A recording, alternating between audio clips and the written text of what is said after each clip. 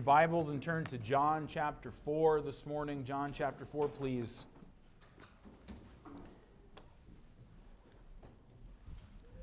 If you're a guest with us, we've been working through the book of John Sunday mornings at 11, and we find ourselves in chapter 4.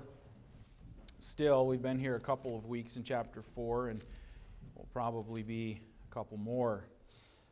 But we're working our way verse by verse, chapter by chapter through the Gospel of John. And our text this morning is going to be verses 27 to 42. It's still a continuation of where we started last week with the woman at the well and Jesus' encounter with her. And this is a continuation of that because, and also there's a lap over with Jesus teaching his disciples in here as well. And so we're just going to take this section, verses 27 to 42, as our text. You follow along as I read. And upon this came his disciples, and marveled that he talked with the woman. Yet no man said, What seekest thou? Or why talkest thou with her? The woman then left her water pot, and went her way into the city, and saith to the men, Come, see a man which told me all things that ever I did. Is not this the Christ? Then they went out of the city, and came unto him. In the meanwhile his disciples prayed him, saying, Master, eat. But he said unto them, I have meat to eat that ye know not of. Therefore said the disciples one to another, Hath any man brought him aught to eat? Jesus saith unto them, My meat is to do the will of him that sent me, and to finish his work. Say not ye, There are yet 4 months, and then cometh harvest? Behold, I say unto you, Lift up your eyes, and look on the fields, for they are white already to harvest. And he that reapeth receiveth wages, and gathereth fruit unto life eternal, that both he that soweth and he that reapeth may rejoice together. And herein is that saying true, one soweth, and another reapeth. I sent you to reap that whereon ye bestowed no labor. Other men labored, and ye are entered into their labors. And many of the Samaritans of that city believed on him for the saying of the woman, which testified, He told me all that ever I did. So when the Samaritans were come unto him, they besought him that he would tarry with them, and he abode there 2 days. And many more believed because of his own word, and said unto the woman, Now we believe, not because of thy saying, for we have heard him ourselves, and know that this is indeed the Christ, the Savior of the world. I want to preach to you this morning on this thought, this subject, Come See a Man. That's the title of the message. And I use that on purpose because the whole point or theme of the message here this morning is really going to be about our personal witness for Jesus Christ. And the woman at the well went to the city and told the people, Come, see a man. I don't know about you. I think I probably know some about you because we're all human. We're all people. But most people, if you're like me, you struggle at being an effective, faithful witness for Jesus Christ. You can read books, you can pray, you can take classes on evangelism, and you can do all that you can possibly do and still often fail at being a good witness for Jesus Christ.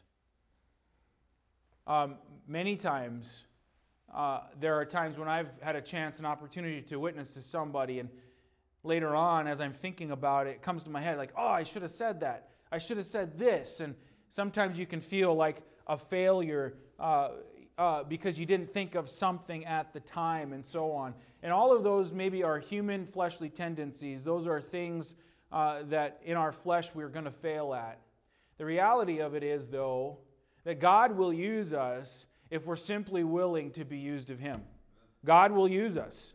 God will use any and all that we have if we're simply willing to trust Him and for Him to use us in that way. And our text gives us some help in being the kind of witness that God uses from a very unlikely source. He used this woman. this woman that he met at the well, to eventually bring pretty much her entire city to the knowledge of the Lord Jesus Christ. And many, the Bible says, many were saved. Many believed on him because of her word, but also because of the word of the Lord Jesus. But those who believed on the Lord from his word were also exposed to him because of her, this one single woman. This woman was a pretty unlikely source, a woman who is, number one, a brand new convert. She had just been saved, converted to Christ, and her life changed. She doesn't know much in the way of sound doctrine. She's not had training courses in sharing how to share her faith and so on, and yet she effectively evangelizes her entire village for Christ. It's a remarkable story. When Jesus tells her that he is the Messiah, back in verse 26. In verse 26, Jesus said unto her, I that speak unto thee am he. When Jesus tells her that he is the Christ, she believed on him. Her life was changed. She gets so excited about what she's just discovered and what she's just believed that the Bible says she left her water pot. She goes back to her village and she tells the men, come see a man who told me all things that ever I did. Is not this the Christ? As a result of her witness, they streamed out of the city to come and meet Jesus. They eventually invited him to stay with them. He spent 2 whole days there with them. During that time, many more Samaritans came to believe on the Lord Jesus Christ. And in the end of all of that, these Samaritan people who were outcasts in the minds of Jews came to this proclamation. In verse 42, they said, at the end of verse 42, we've heard him ourselves. We know that this indeed is the Christ, the Savior of the world. What a wonderful, wonderful statement. And all because the Lord used this one woman. Now, some people question whether or not this woman really got saved. I've read that. I believe that she did, and I think the evidence is the fact that she immediately begins to tell others about Jesus Christ, resulting in their believing on him as well. We're going to learn 3 things this morning as we walk through this passage again. We're going to learn, number 1, that God uses the witness of those who are excited about Jesus Christ. Number 2, God uses the witness of those who have a harvest mindset. And then thirdly, God uses the witness of those who simply invite others to come see him. Let's pray and then we'll begin. Lord, I pray that you'd use your word here to challenge us today. Lord, to remind us that the reason that we exist as Christians, as saints of God, is to bring glory to the Lord, to obey his will, that this life that you have granted us is not for our own personal pleasure or gain, but Lord, you've granted us life that we could invest in the work of the Lord for eternity. And Lord, to have and cultivate that kind of a mindset, that kind of thinking. Lord, I pray that you'd challenge us with your word today, and even for those who do not know you as their Savior, Lord, would you use your word to draw them to Christ as well. In Jesus' name, amen. Consider first of all with me here verses 27 to 30.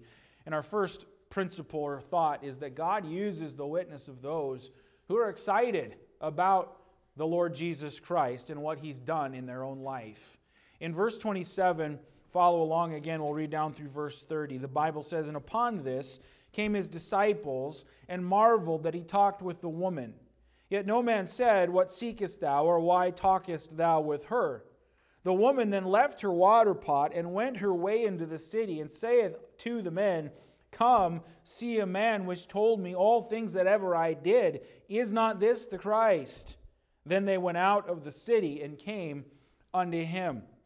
According to the word of God here, just as or after Jesus told this woman that he was the Messiah, the Bible says that the disciples returned from the village with the food that they had bought for their lunch. And so they went away into the village. Jesus meets with the woman at the well. The disciples, upon this, the Bible says, came back to meet with Jesus. Verse 27 tells us that the disciples marveled that he had been speaking with this woman. Do you see that there? Upon this came the disciples and marveled that he talked with a woman. Their amazement that Jesus was talking with this Samaritan woman stemmed from two sources.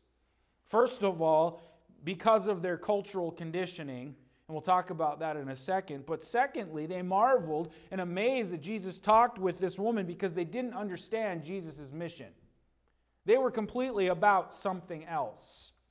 The cultural conditioning caused them to be amazed that Jesus would speak with her. Culturally, it was taboo for a Jewish man to speak with a Samaritan, much less a Samaritan woman. Now, some in Jesus' day, some of the Jewish leaders, not all of them, but some of the Jewish leaders taught that at best it was a waste of time to talk with a woman, even your own wife. I'm not making that up. And I'm just going to make a side note here, not really part of the message, but I'm just going to make a side note here. I think it's pretty sad when Christian men still do the exact same thing today. Act like it's a waste of time to talk with a lady, with a woman, or even their wife. Some men treat their wife like she's a doormat. And some, because they're in love with themselves and with their own ego, have no sense of how valuable their wife actually is, or they feel like what she has to say is of no value to them at all. And I think that's a terrible, terrible shame. We're probably going to touch on some of this at family camp this next week to begin to examine what the Word of God has to say about relationships and so on. And again, it's not really part of the message. But these men marveled that Jesus talked with her because of their cultural prejudices, because of their cultural conditioning. Some Jewish leaders taught that Samaritan women were perpetually unclean. And that's the reason the disciples were amazed to find that Jesus was speaking with this Samaritan woman at the well. Secondly, they were amazed because they didn't understand Jesus' mission. If they had any kind of understanding of Jesus' mission, there would have been no question as to why he was speaking with her. They believed him to be the Messiah, yes, but they were still all about him being a conquering king and delivering them from Rome. They didn't understand that he came to seek and to save that which was lost. I just make one application with this quickly. As I was studying this, I came across one commentary that was actually pretty helpful to give some insight into verse 27. And this commentator he says that if the disciples marveled that Jesus spoke with a sinner like this Samaritan woman, they actually should have looked at themselves and marveled too. None of us are any more worthy of heaven than this sinful woman was. But I think all too often we look at people in the world like that, as if somehow we're special. God saved me, and God got some kind of a bargain, and some deal when he saved me. And sometimes we will look at people and we will examine people and we'll look them up and down and we'll make some sort of a determination in our mind whether or not they're worthy to hear the gospel or not. These disciples of the Lord marveled that he talked with her because they thought themselves to be more valuable or special to God than she was. They didn't understand his mission, and they really should have had the mindset that, it's a marvel that God would even deal with me too. Second thing that this commentator said that I thought was helpful was the fact that they didn't question Jesus Christ, because the Bible says here that no man asked him, what are you talking to her about? Or asked her, what do you want from him? The fact that they didn't question Jesus Christ to teach us that if anything in God's Word is disagreeable or puzzling to us, rather than murmuring against the Lord or disregarding it or minimizing it, we ought to sit in silence and wait until the Lord reveals to us more clearly what His Word is, because God is always right. God's Word is always right. It's not okay, listen, it's not okay with God, excuse me, because I don't see it that way, to disregard God's truth. But so often people do that with the Word of God. Well, I don't really see it that way, and so, you know what, I'm not going to obey that. I'm not going to have that as a part of my life. I could take you to several places in the Word of God where Christian people say, well, I'm not going to have that as a standard for my life because I just don't see it that way. Listen, God is always right. If something is puzzling or something is not agreeable in the Word of God, it's not because it's not true, it's because of a problem in our own heart. And we ought to have the mind and the heart of humility that God is always right, and I need to submit to the Lord, and Lord, would you show me this more clearly, please? Let's look at verses 28 to 30. The woman then left her water pot and went her way into the city, and saith to the men, Come see a man which told me all things that ever I did. Is not this the Christ? Then they went out of the city and came unto him. Here's where we get to our point. That God will use people who are simply excited about what the Lord has done for them in their life. John doesn't tell us exactly why this woman left her water pot. But I think that she was probably so excited about what the Lord had just done for her that she couldn't wait to get back to her village and tell people about how God had changed her life. She wanted her people to meet this one who told her all things that ever she did. He's here. It's the Messiah. It's the Christ. And in a moment, she had her life changed. And so she rushes back to her village to tell anybody who would listen about this amazing encounter that she had with God Himself, the man who uncovered her past. And the thing that had occupied her, coming to get water, she forgot all about. Now there was something more important. She wanted others to know what had just happened to her in her life, and then to meet Him too. And I think that we need to understand that in that culture, the testimony of a woman, much less a woman of ill repute, would have been disregarded. In the Jewish culture, they would not accept the testimony of a woman in court.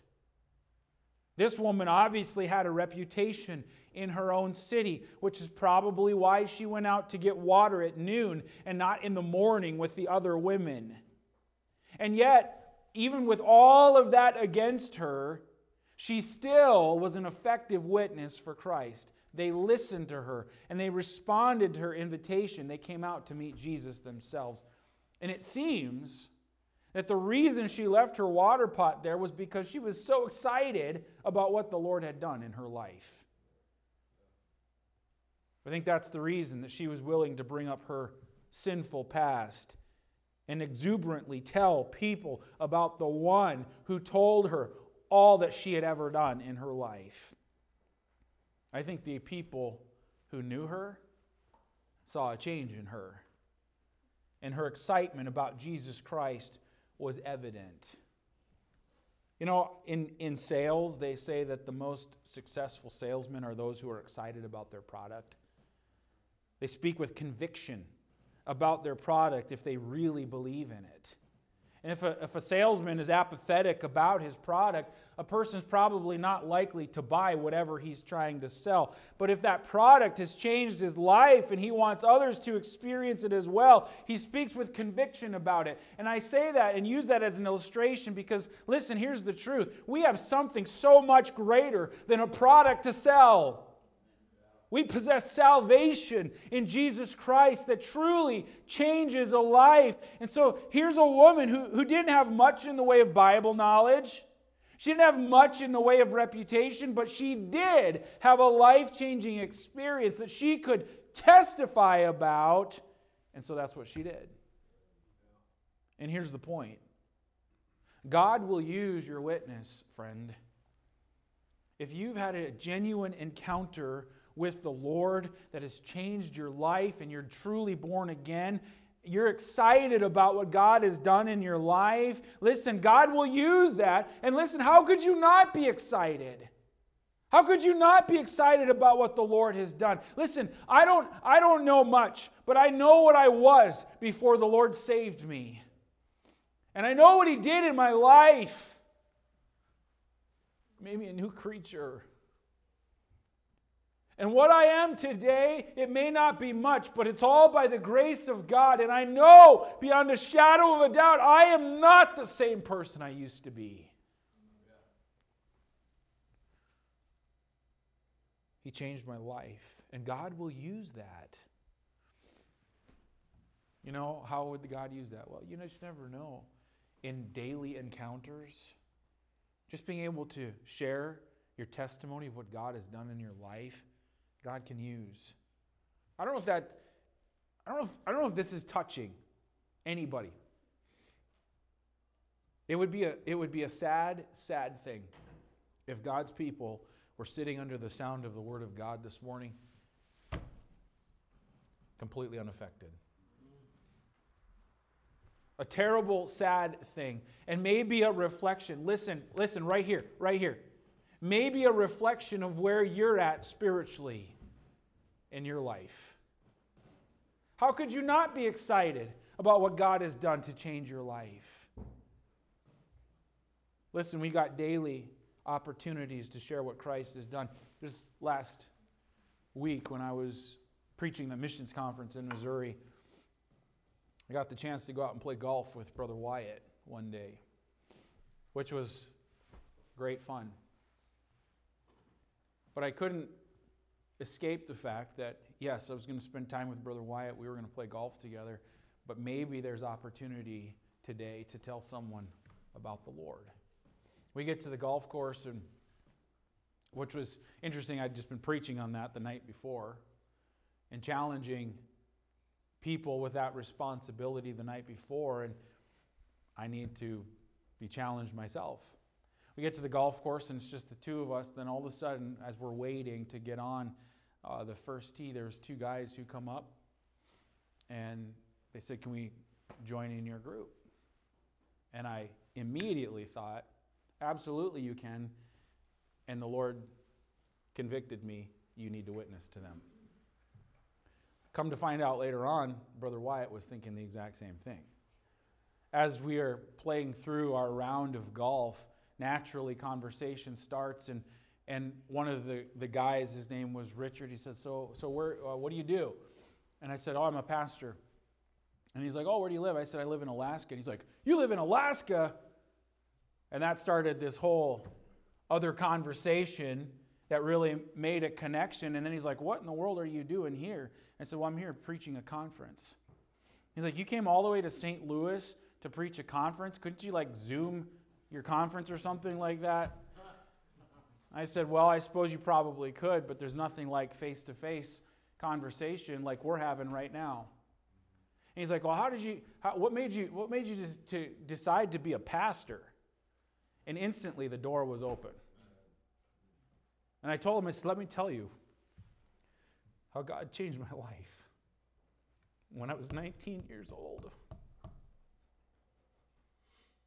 Changed me so much that I've never been the same ever since. Not only did He save me, make me right with God, wash away my sin, but then He gave me purpose in life to tell others about Him. And I said to Richard, I said, the fact that you and I are talking today is not an accident. It's a divine appointment. Because this is my purpose in life, to tell others about Him. And I'm sharing with you what God has done in my life, and He can do the same for you. I think that sort of messed his golf game up after that. He didn't play so well after that. What I'm saying is, God will use anybody who's simply excited to tell how God has changed their life. This woman was an unlikely source. But God did something for her that was so impactful and meaningful, she had to tell other people about it.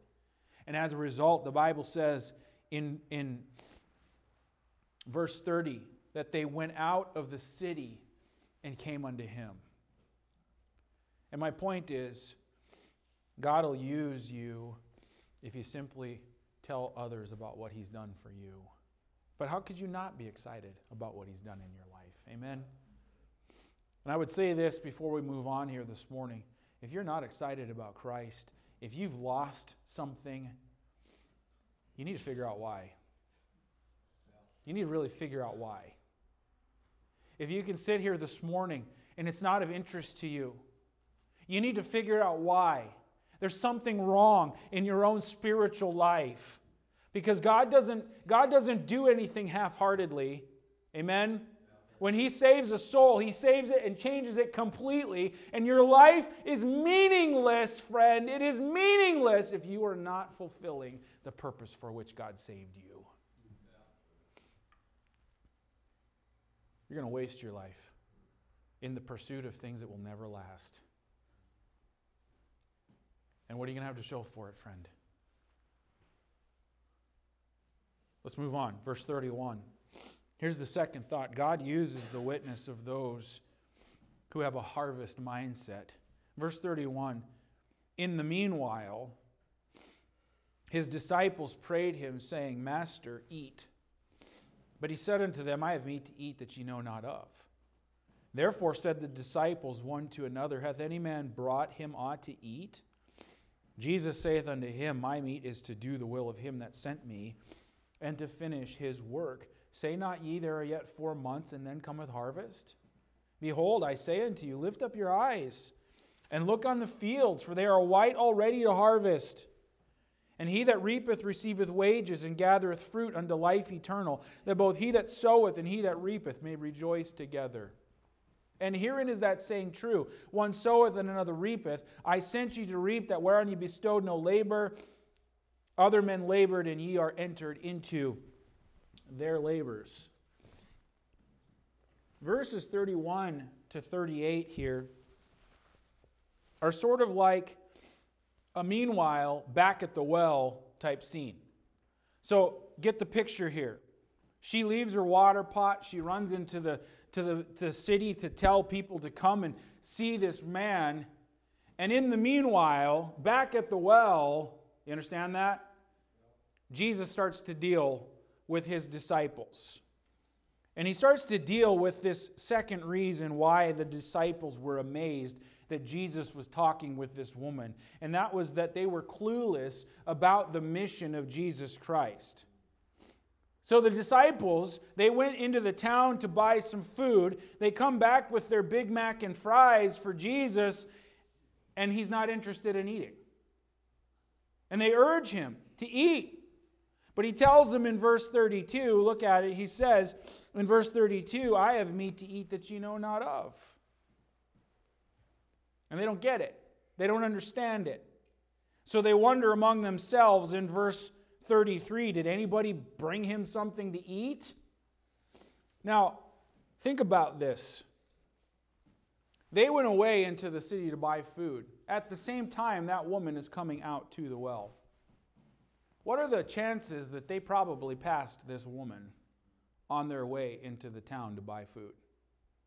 If they did, they probably went way out of their way around her to not talk to her because they thought Samaritans were lesser people. Surely they didn't speak to her. And now they come back to find that Jesus is talking with her, much to their surprise. And so at this point, they see that Jesus is talking with her, and then she all of a sudden leaves and runs back into the town. And so she leaves, and what does Jesus do? Jesus begins to teach his disciples.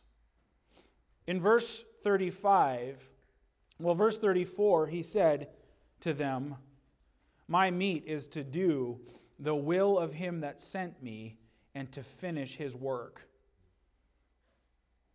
And then in verse 35, he says, "Say not ye, there are yet 4 months, and then cometh harvest. Behold, I say unto you, lift up your eyes, and look on the harvest, on the fields, for they are white already to harvest." I want you to notice Jesus' words in verse 35. So Jesus takes this moment to start to teach his disciples about what they should be focused on. And he says in verse 35, "You say there's 4 months, and then comes harvest." Your mindset is something like, well, we've got time, or some other time we'll deal with this. But Jesus says, "No, I say unto you, lift up your eyes and look on the fields, for they are white already to harvest." He says the harvest time is now. Now listen, I wonder if right as Jesus says, "Lift up your eyes and look on the fields," I wonder if just then the people who were coming out of the city because of the witness of the woman were all of a sudden coming into view. And Jesus says, "Lift up your eyes and look. The field is white unto harvest." What Jesus is saying in verse 35 is actually a rebuke to the disciples. Because where they were just at to buy food was a mission field, but they didn't see it and they didn't get it. Their focus was all wrong. The disciples needed to develop a harvest mindset. And what I mean by that is they needed to start to think in terms of what is my mission and what is my purpose.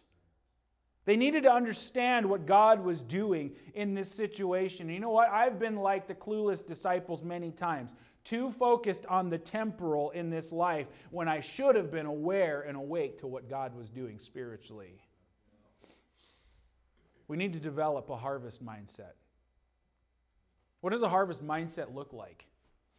What does it produce? Do you have it? Well, first of all, a harvest mindset is a mindset that puts the will of God and His work above everything else. The disciples were focused on eating lunch. Jesus was focused on doing the Father's will and accomplishing His work, the thing that He was sent to do. We don't know whether Jesus got his drink of water. We don't know whether Jesus ever ate the lunch that the disciples brought back. But what we do know is that he saw an entire village of Samaritans come to faith in him, and they discovered that he is the Savior of the world. Jesus came to seek and to save that which was lost. Food and drink were secondary. Reaching the lost was primary. And my friend, that is exactly how we need to be thinking in our life as well. So often we're like the disciples. We're focused on the temporal, but completely clueless as to the spiritual and the eternal. I think we can do that. Listen, pay attention. Wake up. We can do that in our daily life. You know, you're on the job. Why are you there? Well, I've got to make some money so I can pay my bills, make my mortgage payment, and all of those things. No, that's actually not why you're there. It's part of it to keep body and soul together, but our mindset ought to be, this is a mission field. I have a sphere of influence here that nobody else has.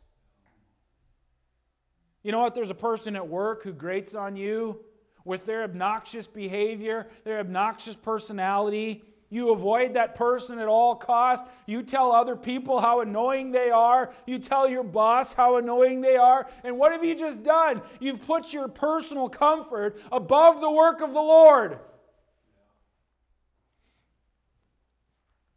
I remember, to my shame, very clearly, at times how I responded during COVID with the whole mask COVID thing. There were times I did not respond very well. And in those moments, I would have ruined my testimony or ruined my opportunity to give them the gospel of Jesus Christ. And I remember feeling so convicted about that. That the way I just responded to that person, if I had a chance to tell them about the love of God and how He changed my life, it would have been absolutely nothing. Because I put my own personal comfort in front of the fact that that is a soul for which Christ died. Is this resonating this morning? What kind of a mindset we need to have? A harvest mindset puts the will and the work of God above everything else. I'm not here to live my life for me. I'm here to fulfill the work of the Lord. That's why He's given me life today. You know what? Your work might be your children, moms. The Lord blessed you with children not to bring you comfort or to bring you joy. The Lord blessed you with children, but it's your job to win them to Christ. Is that a primary thing in your life? Their soul? It ought to be.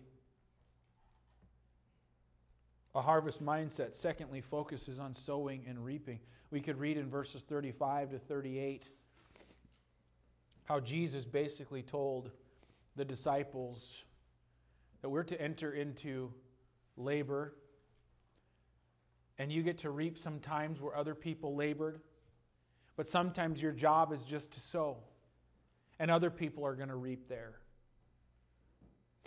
And Jesus reveals to them and helps them to see that, listen, a harvest may be ready in any situation where you would never expect it. Jesus said, lift up your eyes, look on the harvest. It's in the field, it's white already to harvest. The harvest may be ready in situations where you would never expect it. The well became a place of opportunity. And what I'm simply saying is your daily life is a place of opportunity. The Samaritan woman was an unlikely prospect for evangelism, if there ever was one. She wasn't interested in spiritual things initially, but then Jesus turned the conversation in that direction, and her life was changed. She had all kinds of mixed up ideas. She was an immoral person. She wasn't a key person, not a potential leader like others might be. And yet, the Lord used her and reaped an entire harvest with her whole village. And what I'm saying is, you never know how God will use your witness with someone that you might think is an unlikely prospect for the gospel. Like I said, so often we look people up and down. Sometimes we keep our distance from people, like the disciples did with this woman. But she proved to be the key to reaching that entire village. I think that's the problem with us sometimes. We look at people and we decide whether they look like they will listen. That's not our job. We've simply been commanded to sow the seed to every creature. And when we do, there's a great reward. Jesus says in verse 36, look at it.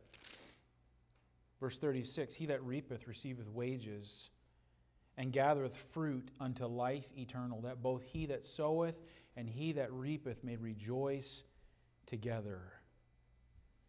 You know what? Earthly wages, the things you gain in this life are of no value when you die. But wages that pay rewards for eternity, those are the ones that are worth working for. Amen? A billionaire on his deathbed who's not laid up treasure in heaven, who's not rich toward God, is a fool, according to Luke chapter 12. But the one who has a harvest mindset, who understands what his purpose is, who labors for souls, man, he's the one who's storing up eternal treasure. But you know what? In order to reap a harvest, the seed's got to be sown. Doesn't it? Verse 37 says, herein is that saying true, one soweth and another reapeth. I sent you to reap that where ye bestowed no labor. Other men labored, and ye are entered into their labors. If you're ever going to reap a harvest, the seed has got to be sown. There's no reaping without prior sowing. And I think sometimes we forget this. People say, well, how come we're not having people saved? How come we're not seeing people saved? Maybe the simple answer is because the seed's not being sown.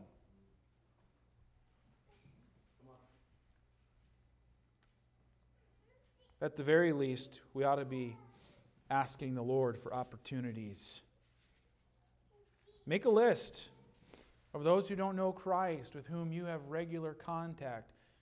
Pray for their salvation. Ask God for the opportunity to talk to them about the Lord. To reap a harvest, you got to sow the seed. I'll close up here. Let me just give you something that J.C. Ryle said. He said, "Let it be noted that in doing the work for Christ and laboring for souls, there are sowers as well as reapers. The work of the reaper makes far more show than the work of the sower. Yet it is perfectly clear that if there was no sowing, there would be no reaping. It is of great importance to remember this. We are often disposed to give an excessive honor to Christ's reapers and to overlook the labor of Christ's sowers." Listen, we've been called to sow the seed. Adoniram Judson labored his entire lifetime in Burma with a lot of hardship, many disappointments, and very little visible fruit in terms of converts. And yet it is said that today there's over 1 million Christians in Burma who could trace their roots back to Adoniram Judson's labors. And the point is that the sowing is not in vain. Little is much when God is in it. Our labor is not in vain in the Lord. Sow the seed and pray that the Lord of the harvest would bring it in. Amen. God uses a witness who's excited about what God has done in their life. God will use the one who's got a harvest mindset. Our thinking needs to be converted, needs to be changed. And then thirdly, God uses the one who will simply invite others to come to Him. If you read in verses 39 to 42, verse 39 says, "Many of the Samaritans of that city believed on Him for the saying of the woman, which testified, He told me all that ever I did. So when the Samaritans were come unto Him, they besought Him that He would tarry with them, and He abode there 2 days.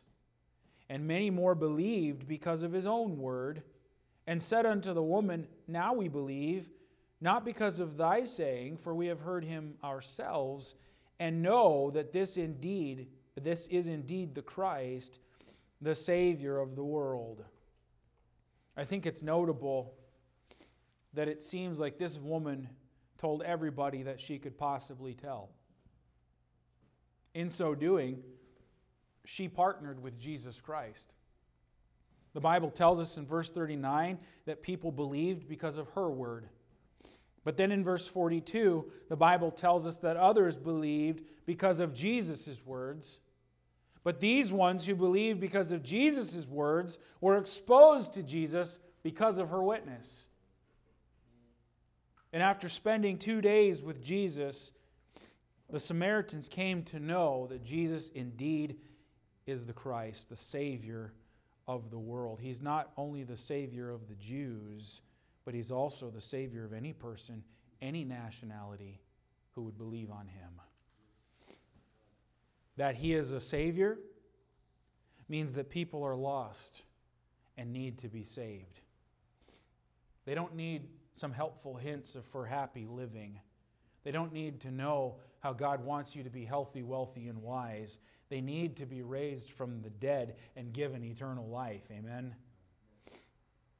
This woman invited her village, come see a man. They went. They saw Jesus. They believed in Him.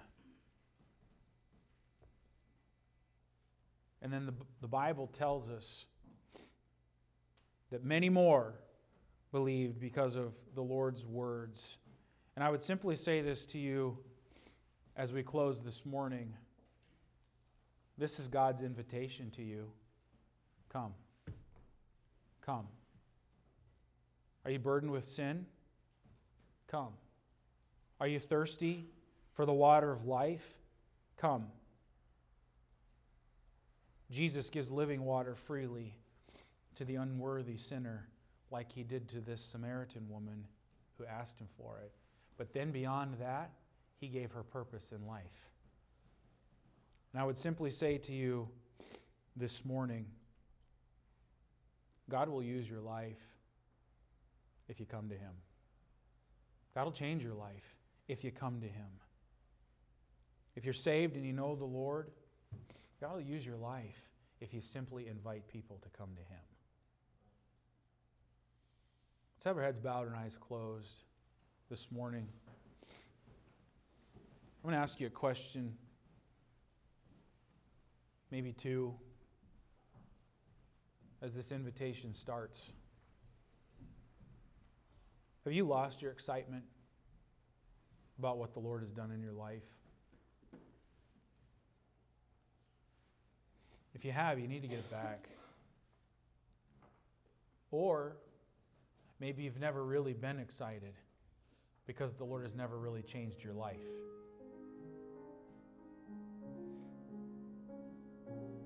Listen, we can get so consumed with temporal things that we do lose sight.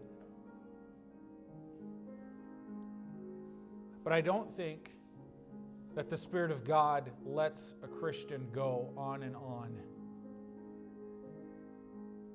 in that kind of a life without bringing to their mind and their heart. Listen, what do you live in your life for? You're working, you're toiling to heap to yourselves treasures so that you can feel comfortable in this life. It's all a waste because you can't take it with you when you die. It's not wrong to have things. It's not wrong to make money. It's not wrong for any of those things. But those things should never be more important than the work of God. I'm here, I have to work, I keep body and soul together, but my purpose in life is to tell others to come see a man.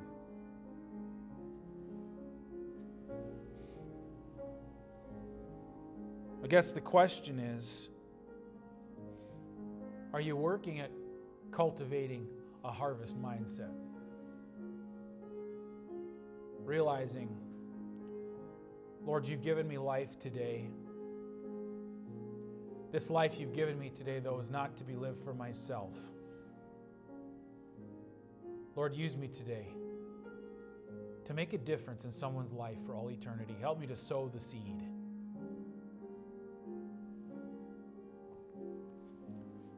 I've kept you a long time, but I think God's word is pretty clear. Let the Lord and His word impact your heart today. Let's all stand together, please, heads bowed and eyes closed.